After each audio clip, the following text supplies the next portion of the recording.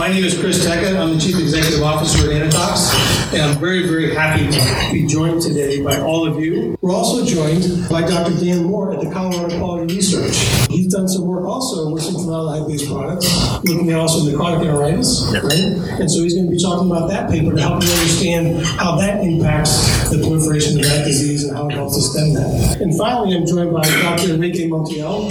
He's with Anatox. He's our Director of Live Nutrition, and he's going to help kind of tie all those things together for us. We are one of the very few organizations that is uniquely focused on helping to drive productivity, safety, health within feed production.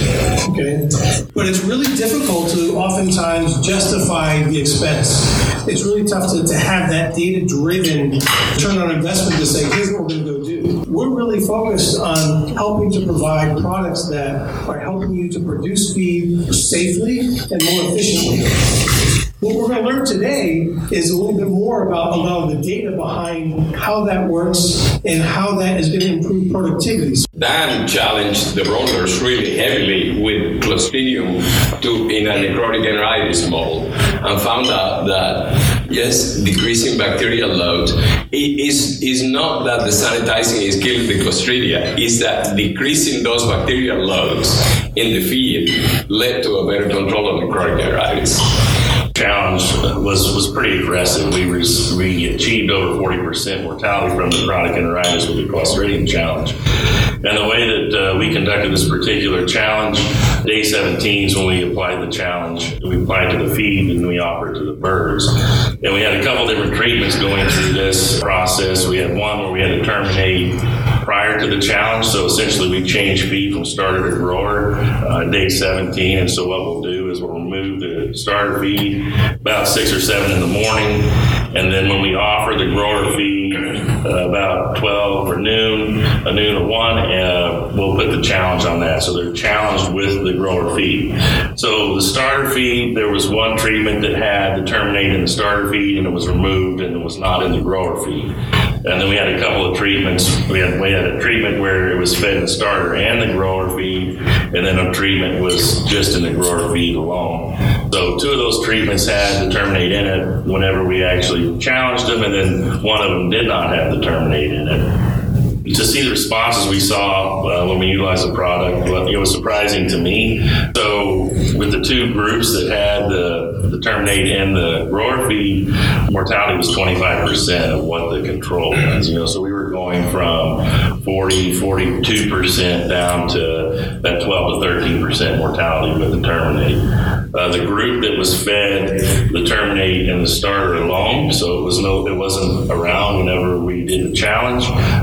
It decreased mortality by about half when we did that. The performance differences there, both the groups that had it in the grower feed showed some improvements in performance, being average body weight gain and adjusted feed conversion.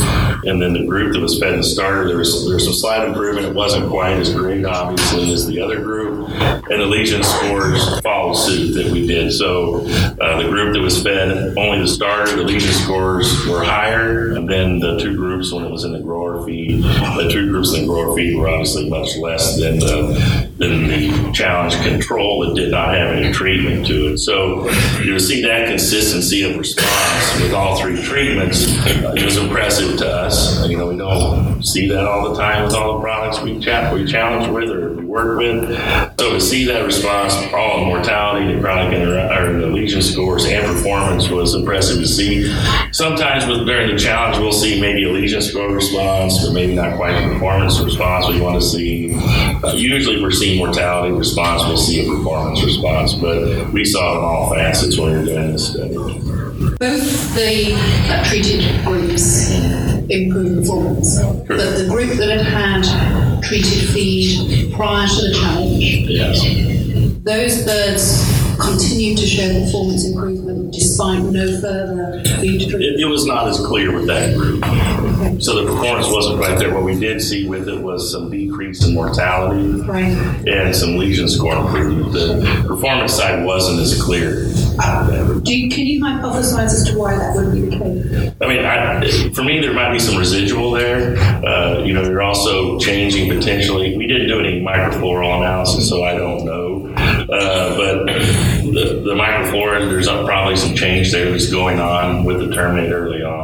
So as we talk about with early nutrition, a lot of times when we're working with probiotics or something like that, you want to introduce that early. To me, there's likely having an impact on the microflora that's happening in the gut early on, and it's still setting it up for that process when you're going through the challenge. Okay, so the juvenile gut's inherently more able to potentially. We have to, like I said, go through really look at the microflora. We didn't do that in this study, but that's really the hypothesis. And there may be some, you guys would have to tell me a little bit with the mode of action. There may be some residual in the gut that would help during the actual challenge. So they were 5 hours off of that feed before they were challenged. So, Dan, how long did you?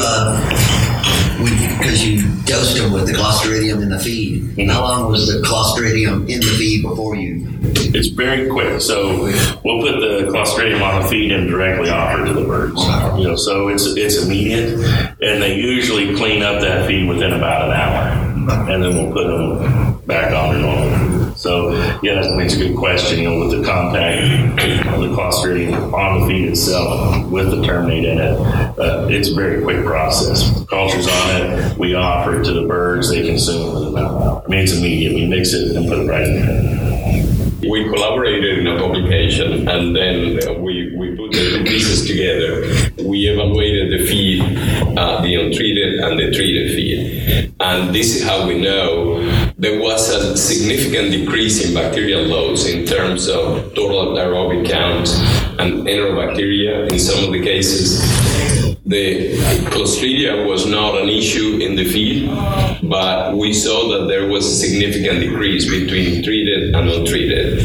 The fungal loads also we evaluated before and after, and there was an important decrease, treating the untreated compared to the treated. You would think, I treated the feed and then I killed the Clostridia, and these are my results. The impact of sanitizing was in decreasing bacterial loads, not necessarily eliminating or killing Clostridia. Having seen what you've seen with feed sanitization and the results that you've got thus far, if you look then back into commercial operations and their current practices today, does it lead you to think about any research that would look at what they might do differently, and specifically what they might stop doing if they were to look at embracing feed sanitization? Anything that they might be able to withdraw, stop doing? And I think it's more of an opportunity versus what are we going to replace or what's going to be different. Every complex is different in the broiler industry. Every complex within a company is different. They're handled differently. They have different challenges. So I think it's part of a program that can help with a wide array of other opportunities. One thing that's really probably not discussed, I was discussed on the breeder side, is the vaccine potential that we talked about. And so, I know different complexes will do different things from a vaccine standpoint. If they're having a different viral load or bacterial load, the different vaccines they will try. As they mentioned here, with some of the vaccine potential on the breeder side, I think you potentially have that capability on the broiler side as well. So there's different things, especially when you're looking at bacterial vaccines, they're typically or sometimes they're not as effective as viral vaccines. Is this something that can help in that regard? If we're reducing the bacterial load in the feed and some of the bacterial load going into the bird, is that going to enhance some type of bacterial vaccine that would occur? Because the industry's working on Clostridial vaccines, there's Salmonella vaccines, but there's also the viral vaccines as well. And when you introduce a new vaccine to the bird, I'm not a veterinarian, I'm a nutritionist, so I don't want to act. I grew up a veterinarian, so my parents are veterinarians. But so, is there something that's going on with the viral vaccine? When you introduce that, sometimes you have to adjust the vaccine. Sometimes you'll have some type of vaccine response. So is it something that can help in the immune system? Something we haven't talked a lot about here. There's a lot of lymph tissue associated with the intestine, obviously. And so if you're doing something that's helping that system, that can then help with the uptake of vaccine or decrease low vaccine so you're not getting a negative response to the vaccine in the situation, I think that would be helpful. But when you're working with all the other products out there, I think there's definitely a place for it. It's an opportunity to look at because as you're going through this, there's lots of rounds of administration, most of them moral, obviously, but you've got environmental factors, you've got the feed factors that are going on, you've got the picking of the litter. So anything you can do to help stabilize that gut or decrease the pathogen load going in, I think is going to help in a multiple factors. I don't know that directly from experience doing the research, but I think there's opportunity for that. One additional thing to that question is, feed mills need to be clean regularly, but I think there's an opportunity there in the feed mill to have a cleaner feed mill, because I think as we are sanitizing the feed, all that feed is flowing through the feed mill system, and I think there's an opportunity there to really detect if the feed mill is getting cleaner just by sanitizing our feed. That's just something that needs to be still. I think that's the entire system. I think that's a good point. If you're looking at feed trucks, you're looking at feed lines, all of that. Because we have to watch that from a research farm perspective, right? So we've got some situations where if you're looking at particular drug contamination, we had a situation where we were trying to do on the background level of a certain product in the feed. We're out in Colorado. We're obviously not feeding a lot of chickens out there, but we purchase raw ingredients from some larger mills out there, and there was a little bit of background of a certain product in there. It's a product that really, it wasn't a high enough level that was going to cause anything from a biological standpoint. The company kind of painted themselves in the corner of a minimal level, but just that small little, it can occur coming from different feed sources. And so I think it's the whole, I think to your point, not just the feed, but the whole system in general, trucking, the feed lines, the bins at the farm, etc. If you were to design the optimal places to feed sanitize in the growth of those birds to get the maximum performance, where would you recommend this group try and do that? It would be when you have your highest pathogen challenges. But that's different from farm to farm, complex to complex. We saw the greatest benefit when we fed it throughout in this challenge situation. So this study in particular indicates that would be the appropriate action. A lot of the immune system is in the guts, as we all know. So by decreasing bacterial loads, is a question may very likely be improving the immune function in the gut. There's impacts on other pathogens that we didn't look at, but there are lots of opportunities still. So it's not just reducing it, but it's standardizing the microbial load going in. The immune system in the intestine will not be busy with all those other bacteria that you're killing with your sanitizing. So it has time to concentrate in probably more important manners that responding to salmonella vaccination or to reovirus or cocci vaccination and other things. Hopefully this has been very helpful. I think it's pretty common knowledge how formaldehyde-based solutions attack pathogens.